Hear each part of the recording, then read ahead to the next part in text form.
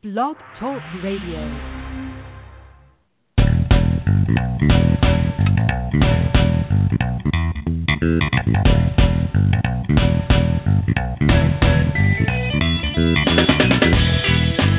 Welcome to the Football Garbage Time NFL podcast. My name is Wong, and I'm the editor-in-chief of Football Garbage Time. And with me, as always, is senior staff writer and co-host Ryan Whitfield.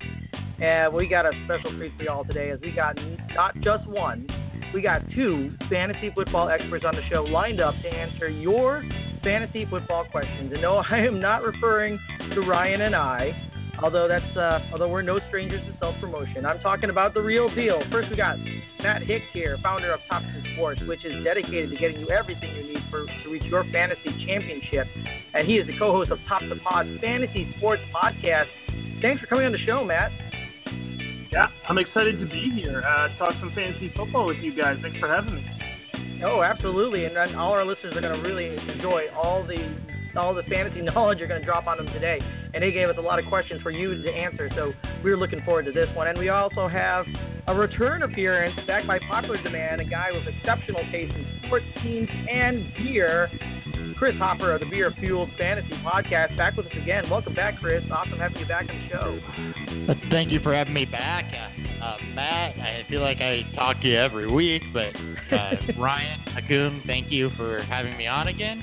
It's a pleasure to be here. Yeah, so this is going to be great. We're doing something different this week, and thankfully Matt and Kris have volunteered to be the guinea pigs in our first ever all mailbag episode for fantasy football. So what we're doing is, as you saw on Twitter, this is an all-request show. We have a number of questions from all of you, our listeners and followers, and we've compiled them for Matt, Kris, and Ryan to answer just for you. So don't say we never did anything for you. There was a lot of overlap, though, in these questions. So what I tried to do was combine some of them into some broader-based questions that we can use to maximize the number of people we can help out over the next half hour. So without further ado, let's go ahead and get this started.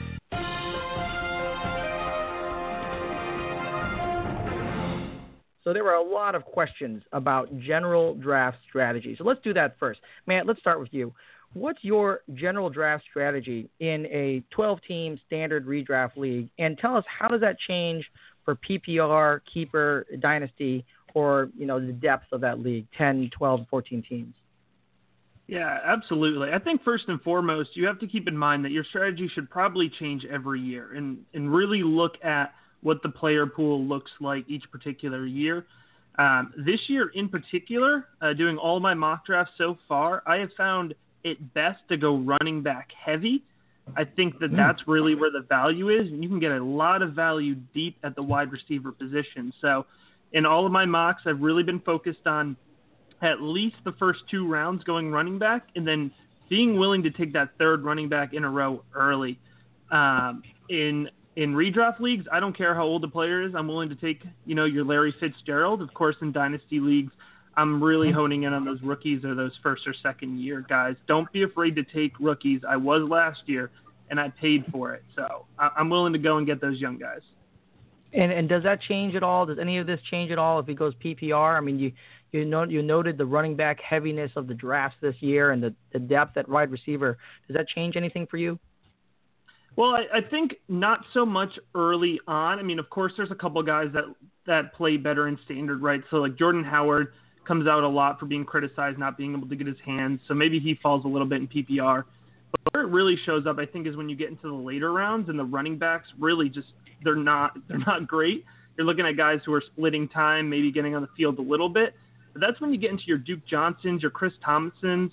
When it gets later in running backs, get those guys that can catch the ball. They can make a difference even if they're only actually rushing the ball 8 to 10 times a game.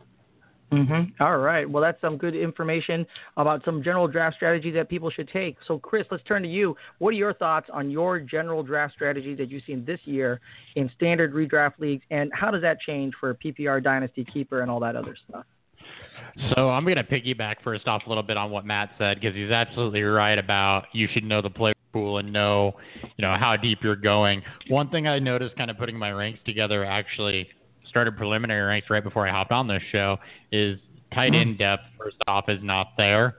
So Tight end's probably something this year that I'm going to be punting a little bit, taking a couple flyers, and then playing the waiver wire some. But generally speaking, I go in with tier-based rankings. So I know tier 1, who are my elite players and who are my very good players, and I don't separate that by position. I'll have running backs and wide receivers mixed together in those tiers, so I'm getting the best value, but also being aware of what that depth pool is. As far as how it changes, Matt made good call-outs on age not mattering so much in redraft and going for younger players in Dynasty. So I'm going to focus a little bit more on the other aspect, and that's league depth. And if you're in a shallower league, like a 10-team league, you can take a swing at some home run guys, some higher upside guys, and if they bomb, if they don't turn into anything, guys without a lot of a floor, you can turn around and typically find good replacement depth on the waiver wire, safer guys that are performing, guys to rotate those guys in and out with.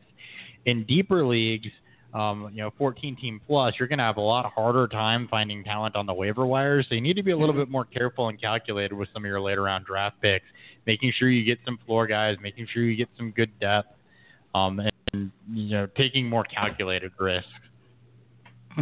All right. Well, that's very interesting. Let me ask you really quickly about tight ends. You mentioned this kind of tight end situation. It's kind of developing here.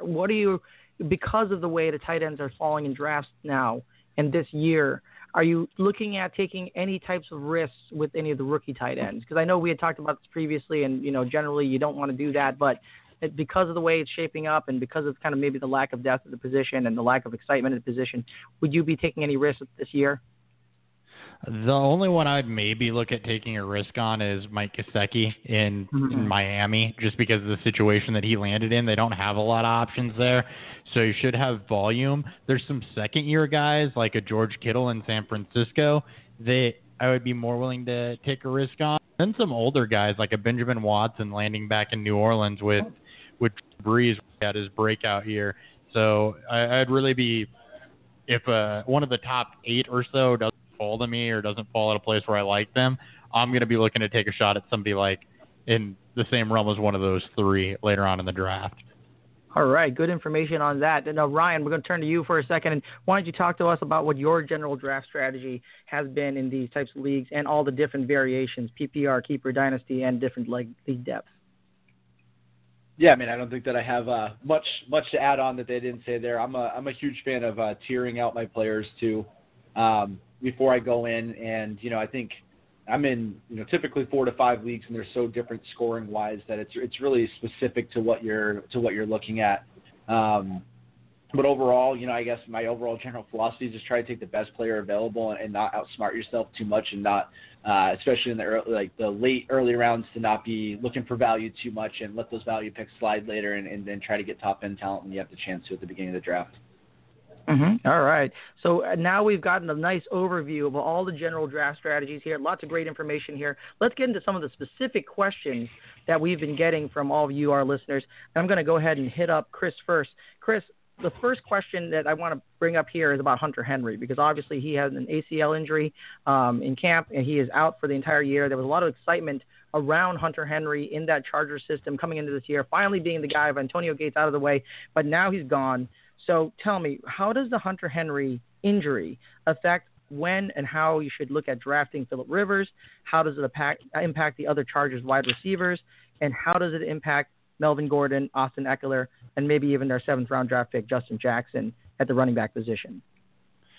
I'm going to start with Rivers here. So it's a slight bump down to Rivers for me with Gates not re-signed, Hunter Henry gone. All of a sudden that kind of 1A, 1B problem they had last year isn't there, and that's going to hurt them a little bit, especially in the red zone. Now, I do think they have the wide receiver depth to make up for it. Melvin Gordon showed strides in the receiving game, and as you mentioned, Justin Jackson is a solid receiver. As far as who this benefits, I think Mike Williams is going to be the main beneficiary, especially down in the red zone for targets. You could look at Tyrell Williams potentially benefiting as well. But Mike Williams had some high draft capital invested in him last year. He's a big-bodied outside receiver that dealt with injuries. So if he can stay healthy, I think that benefits him. As far as how this impacts the running back for me, it helps Melvin Gordon. I actually had some concerns with Williams in his second year about Gordon being able to sustain his target volume, but the injury to Henry, I think, kind of solidifies that. And then Eckler and Justin Jackson are a little bit more interesting to me. I don't know that either of them necessarily has a ton of value, but you could see Jackson, who is really a depth receiver in college, carve out a nice role there with Eckler fulfilling more of a change of pace. But I'm interested to hear what the other two have to say on this. Oh, well, let's turn it over to Ryan. What do you think about this situation, Hunter Henry, how it impacts the team, and when you should draft all these different players for the Chargers?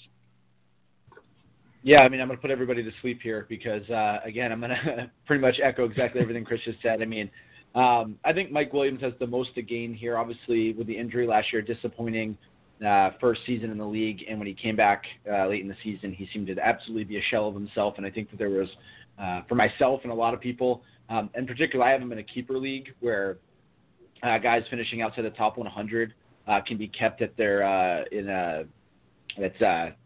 an auction league. Sorry, an auction league. So guys outside the top 100 you can keep for half their AAV kind of deal. So Mike Williams should be a really enticing prospect for me in that league. But before this injury, I was very concerned about potentially keeping him, even at that value, just because of the fact that there were a little bit more mouths to feed there. So I agree that Philip Rivers takes a slide back a little bit, especially throughout his career, he's always had kind of a dependable tight end he can go to. So Mike Williams has the most to step up. I think Tyrell Williams can have a good season there, and especially Keenan Allen's always one play away from being out for the season. So if he goes down, those two have a huge chance to step up and get a lot of the targets this year. Yeah. Okay. And Matt, what are your thoughts about this Hunter Henry situation? I don't mean to just repeat people, but they nailed it on the head there. Mike Williams is going to be the big beneficiary as far as red zone targets goes, because remember, Williams not performing his rookie year was not due to his play style. That was an injury concern. It seems like he's back 100% healthy from that. And I will remind people, and I'm a huge Hunter Henry guy, Hunter Henry didn't contribute to the offense very much last year, so keeping that in mind, that the offense can function and perform well without him. So I think, if you're knocking down Philip Rivers, you're doing it because you were excited about how much more he could do. And he finished, I believe, as QB8 last season. So he's still a good option in redraft leagues. Let me ask you, Matt, what do you think about the other tight ends in Los Angeles there? Do you think there's any possibility that someone like Virgil Green ends up stepping up this season, seeing as how there's been, at least at this point, no re-signing of Antonio Gates? I'm not getting excited about anybody else on that depth chart. If you're in a deeper league, maybe you can roster 15 to 25 guys, something like that. Maybe it's worth taking a late round flyer. If you were the Hunter Henry owner, maybe it's worth picking up Green, but I'd probably be hitting the trade block trying to get another guy. I'm not banking on Green. All right. Well, that is some good information about all you poor people who actually already drafted, because we were in a couple of best ball leagues and some people have already gotten Hunter Henry at a premium. And I was one of those people who was going after him this year. So it's a real hit for the Chargers here. A real shame that he won't be able to show it off. But there's some great information for all you out there playing fantasy football about how you can handle that situation. Let's go on to the next question that we got from our listeners. That is about Brandon Marshall. So Brandon Marshall recently signed to a one-year deal with the Seattle Seahawks. The question is Brandon Marshall worth drafting now that he's part of the Seahawks? That is an offense that does not have a lot of playmakers at the wide receiver position at this point. In fact, they don't have a lot of playmakers, period, outside of Russell Wilson. So let's go ahead and throw that one out there and see what you guys think about that. Ryan, we'll start with you on that one. How do you feel about Brandon Marshall and his position now in Seattle, and how does that impact you, how you approach him in fantasy football? Well, thank you for coming to me first on the one I get to come in hot on, because Brandon Marshall is a bum. I'm not touching Brandon Marshall with a 10-foot pole. I would be surprised if he, or not surprised, but I put it about 50-50 he doesn't make it out of camp.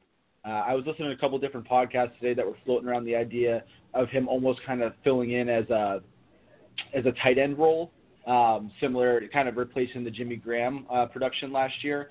And in case anyone's curious, one of the podcasts I was listening to went in and looked at the numbers. If you take Jimmy Graham's numbers and slot it as a receiver, it would have been good for 27th best in the league, and that's assuming Brandon Marshall can produce the way that Graham did and put up the touchdowns that Graham did last year. So fantasy-wise, I don't think I'm not taking Marshall. I mean, maybe if you're in like a 16-team league and you're looking for somebody deep down the line But again, he's probably going to be pretty touchdown dependent, and trying to guess when a guy's going to score touchdowns outside of when he plays. I think they play Chicago week 2. So outside of that, I think it's going to be pretty difficult to guess when he's going to be productive. And you can't kick him inside at all. He doesn't have the outside speed. Doug Baldwin is exclusively a slot guy, so you're not going to move him inside. So I just think that it's worth kicking the tires on if you're Seattle, but I don't expect much out of him this year. All right. So Matt, what do you think about this Brandon Marshall situation? Yeah, I'm not huge on it either. I think Brandon Marshall is well past his prime. I understand why the Seahawks did it, and I actually think it's a pretty good NFL move, and I think he can contribute to that offense that needs it. I'm just not interested in fantasy football. If you want to take a late-round flyer on him, I'm not going to blame you, but don't expect to get the Brandon Marshall of old. All right, Kris, you have any other thoughts on Brandon Marshall with the Seahawks? I'm with these guys. I'm not a big fan of Brandon Marshall. He's done something exactly one out of the last 4 years. He's in his age 34 season coming off an injury. I honestly think Marshall's benefit is to anybody that's not Brandon Marshall. I think that it helps Russell Wilson a little bit because it gives him another target. I think it helps Rashad Penny a little bit because Brandon Marshall is a really good blocker. But as far as, which goes back to the tight end thing that Ryan was talking about, but as far as Brandon Marshall as a fantasy option, only in deeper leagues. All right, so that's what we have for you on Brandon Marshall. I actually have to say I was a little bit partial to him because what he did in Chicago, and then he just kind of fell apart a little bit after that. So it's a shame. It would be a shame to see him kind of pitter out there in Seattle about getting some looks. But hey, who knows? He may be worth a flyer at the end of your draft, but not a lot of excitement here. Let's go ahead and go on to the next question. And Matt, I'm going to go to you with this one first. This one is actually more of a general strategy type question. A lot of people asked about drafting multiple wide receivers or multiple running backs from the same team. And they asked, what's the strategy with that? Is that something that you would want to aim for? And in what types of leagues would you aim to do that, if so? Yeah, that's a really good question. And I think that's one of the things that I always struggle with. It's really on a per player basis. And I'm not actually focused on the wide receivers when I'm thinking about them. I'm focused on the quarterback. So a really great example is Matthew Stafford, a very underrated fantasy asset year after year. He can support multiple wide receivers because he puts up a lot of passing yards and touchdowns each season. So if I'm looking at Golden Tate and Marvin Jones Jr., I'm okay with having both those guys on my team. Now, another one I might want to avoid is you're looking at Emmanuel Sanders and Demaryius Thomas. Now, I'm actually pretty high on Case Keenum this year, and I think he'll be able to support both of those guys, but nowhere near to the level. They'll get targets and they'll get receptions, but they won't get the passing yards or touchdowns to support both of those guys. So I think you have to decide if you want the possession receiver or the more touchdown-dependent receiver in that situation. So I guess my quick answer is look at the quarterback. Don't look at the wide receivers themselves. Okay, that's good information. That's a good way to approach that. So tell me, Kris, we'll go to you next. And what are your thoughts on drafting multiple wide receivers or multiple running backs on the same team? So just to piggyback what Matt said there, it's actually the offense, like he said, quarterback. The offense as a whole you want to look at. Can the quarterback sustain 2 targets? Does he throw enough to sustain 2 targets? And this goes back to tier-based drafting for me. I'm not going to steer away from a wide receiver because I own a wide receiver from that same team, especially not in Dynasty. But, I will use it as a tiebreaker at a certain tier if I'm maybe debating between 2 guys, not wanting to own 2 people from the same team just in case they run into a bad matchup or something along those lines. And that's, again, more of a redraft philosophy than Dynasty. Dynasty, I care a whole heck of a lot less. As far as running backs, it is purely situation-based. You could end up in a situation like, say, Chicago with Jordan Howard and Tariq Cohen where, Howard and Cohen both should have some value, or Washington with Darius Geis and Chris Thompson where they both should have some value, where you got guys that are between the tackles guys, but then another distinct receiver. And in that case, I'm not necessarily going to hesitate, especially since that, receiving back is probably going to be more of a flex play and a week-to-week decision for me anyway. But, if it's guys like Nick Chubb and a Carlos Hyde, for example, where they're the same type of back, then I might shy away a little bit more from that, fade both of those guys based on that. All right. And Ryan, what are your thoughts about drafting multiple running backs and wide receivers from the same team?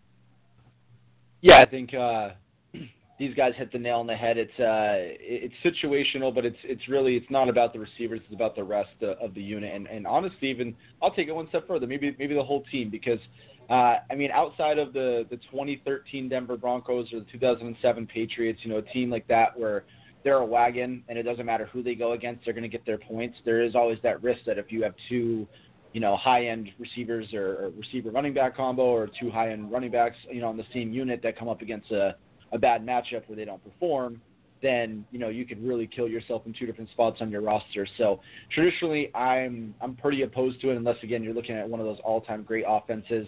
The only scenario is, and this early in the year, I'm drawing a blank on names that I would pair up in a team right now. But if, you looked at, the Pittsburgh Steelers last year before all of Martavis Bryant's, concerns, if you get Antonio Brown in the first round and Martavis Bryant staring at you in round 9, you don't shy away just because of that. If the value's there and the guy is in a tier that you want to take, you don't shy away because of that. But if there's a tiebreaker scenario like Kris alluded to, then I'm going to give more preference to the guy who's not on the same offense that can run up against the same, concern in week 8 or something like that down the line.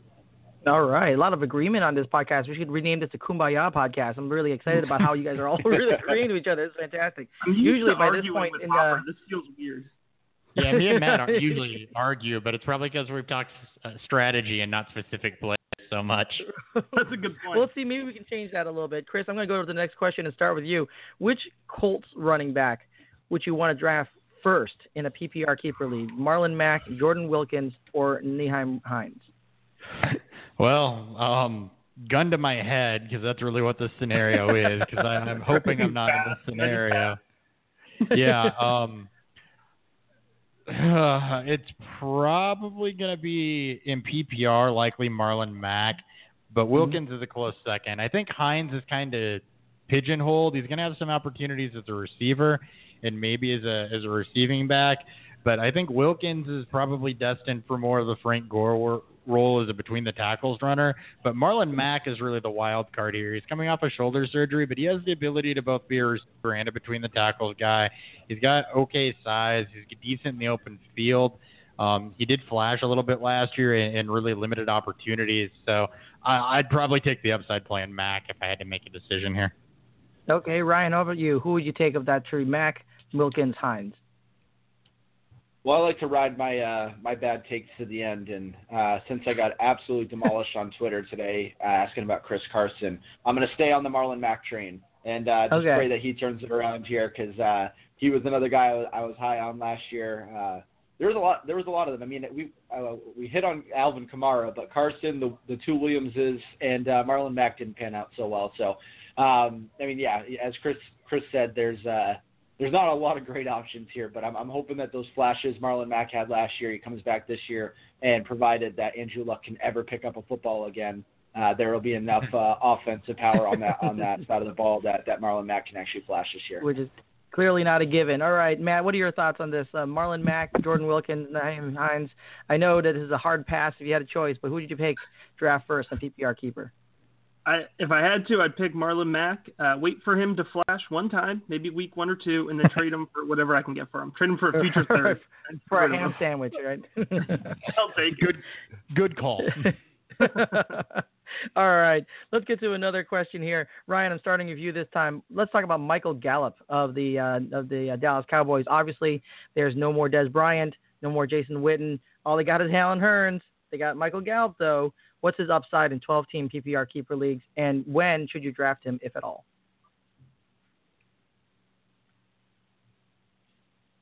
Ryan, that's you. Yeah, I had my phone on mute there. That's my bad. I've never heard you had nothing to say about something before. That's really abnormal. I tend to be pretty opinionated on the Cowboys, so I'll stick true to form on that. I'm still just not high on this offense right now because I don't believe a lot in Dak's downfield game.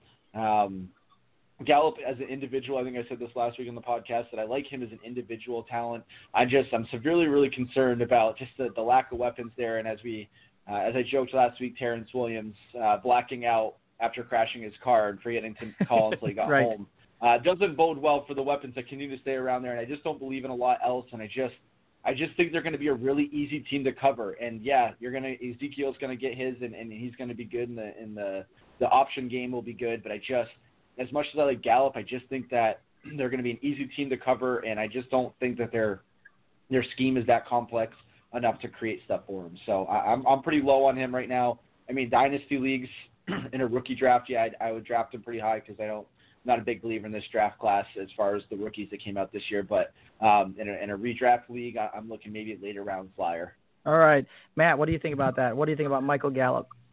I like Michael Gallup. I think that he presents a lot of upside. I think what's underrated about him is that he fits Dak Prescott's playing style very well as more of a possession receiver. I think he's going to tear it up in PPR, and there's just not a lot of opportunity on an offense that will move the ball. It will be primarily Zeke, and that's why he's actually my running back one this season. But somebody's got to get the ball from Dak, and Michael Gallup is a great candidate from that. Did a 10-team mock draft earlier, and he went in the 14th round. I'm looking at him in the 11th or 12th round. I think he's a good option this season. All right. So, Kris, what are your thoughts on Michael Gallup? A lot of what's already been said, actually. I completely agree that he fits Dak's game. He's a big physical receiver who can fight through coverage. But I also agree with Ryan on the fact that I'm not a big believer in Dak's downfield game. So that being said, probably I think around 70 for 750 and 4 is his upside. So that puts him in the wide receiver 2, wide receiver 3 type range. His current ADP, though, is 1302. Is Matt just alluded to. So, yeah, he's a guy I'm looking to get excellent value on in the 9th and 10th round, knowing that Dallas had 242 targets vacated with the loss of Witten and Bryce Butler and Des Bryant. All right. Well, Kris, I'm going to start calling you the United Nations right now. You found a way to not offend anybody with their answer. That was fantastic. Well done. Well played, Kris.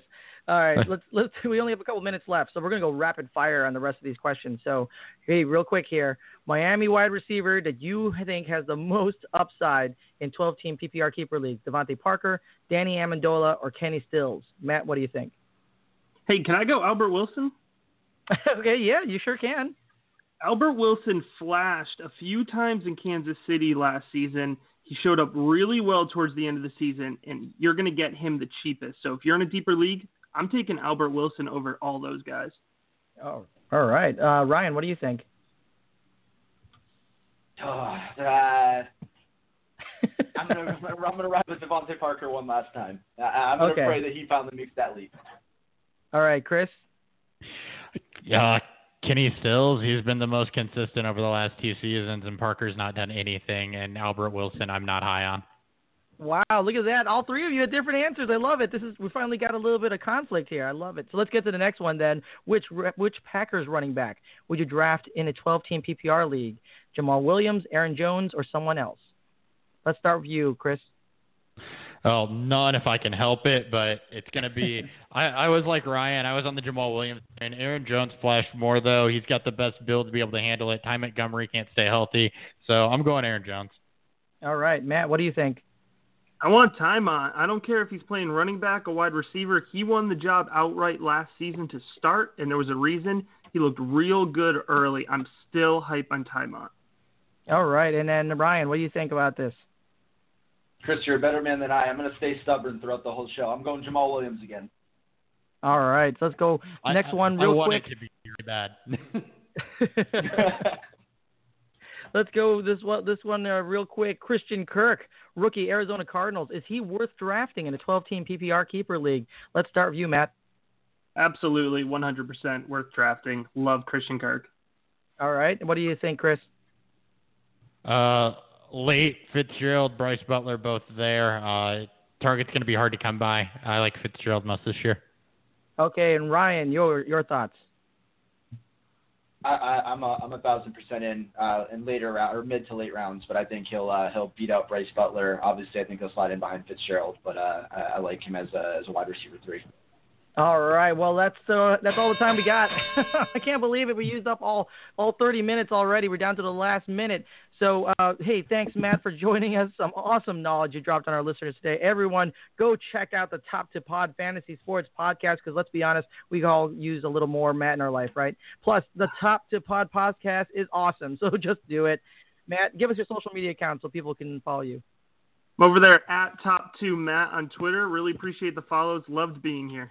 All right. Thanks, Kris, for joining us as well. Always a pleasure. Don't forget to check out their Beer Fueled Fantasy Football Podcast, which is also on YouTube, which is tons of fun, great information. And don't forget to check out next week's episode of Beer Fueled Fantasy Football Podcast, where our very own Ryan Whitfield will be a guest of Kris, Nick, and Dan as they do their division previews. Kris, give us your social media accounts so people can follow you.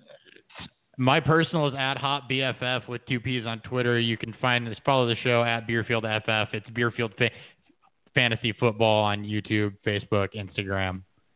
Awesome. Ryan, and your Twitter and Instagram so people can follow you. Twitter at Ryan Whitfield, any Instagram football_garbage_time. Kris, look forward to talking to you on Friday, man. Yes, sir. All right. Thanks, everyone, for submitting your questions this week, and thanks for listening. We always appreciate it. Thanks again to Matt and Kris for coming on and dropping some great fantasy football knowledge on us. We can't wait for you guys to get back on the show again next time. And until next time, everybody, enjoy your NFL week.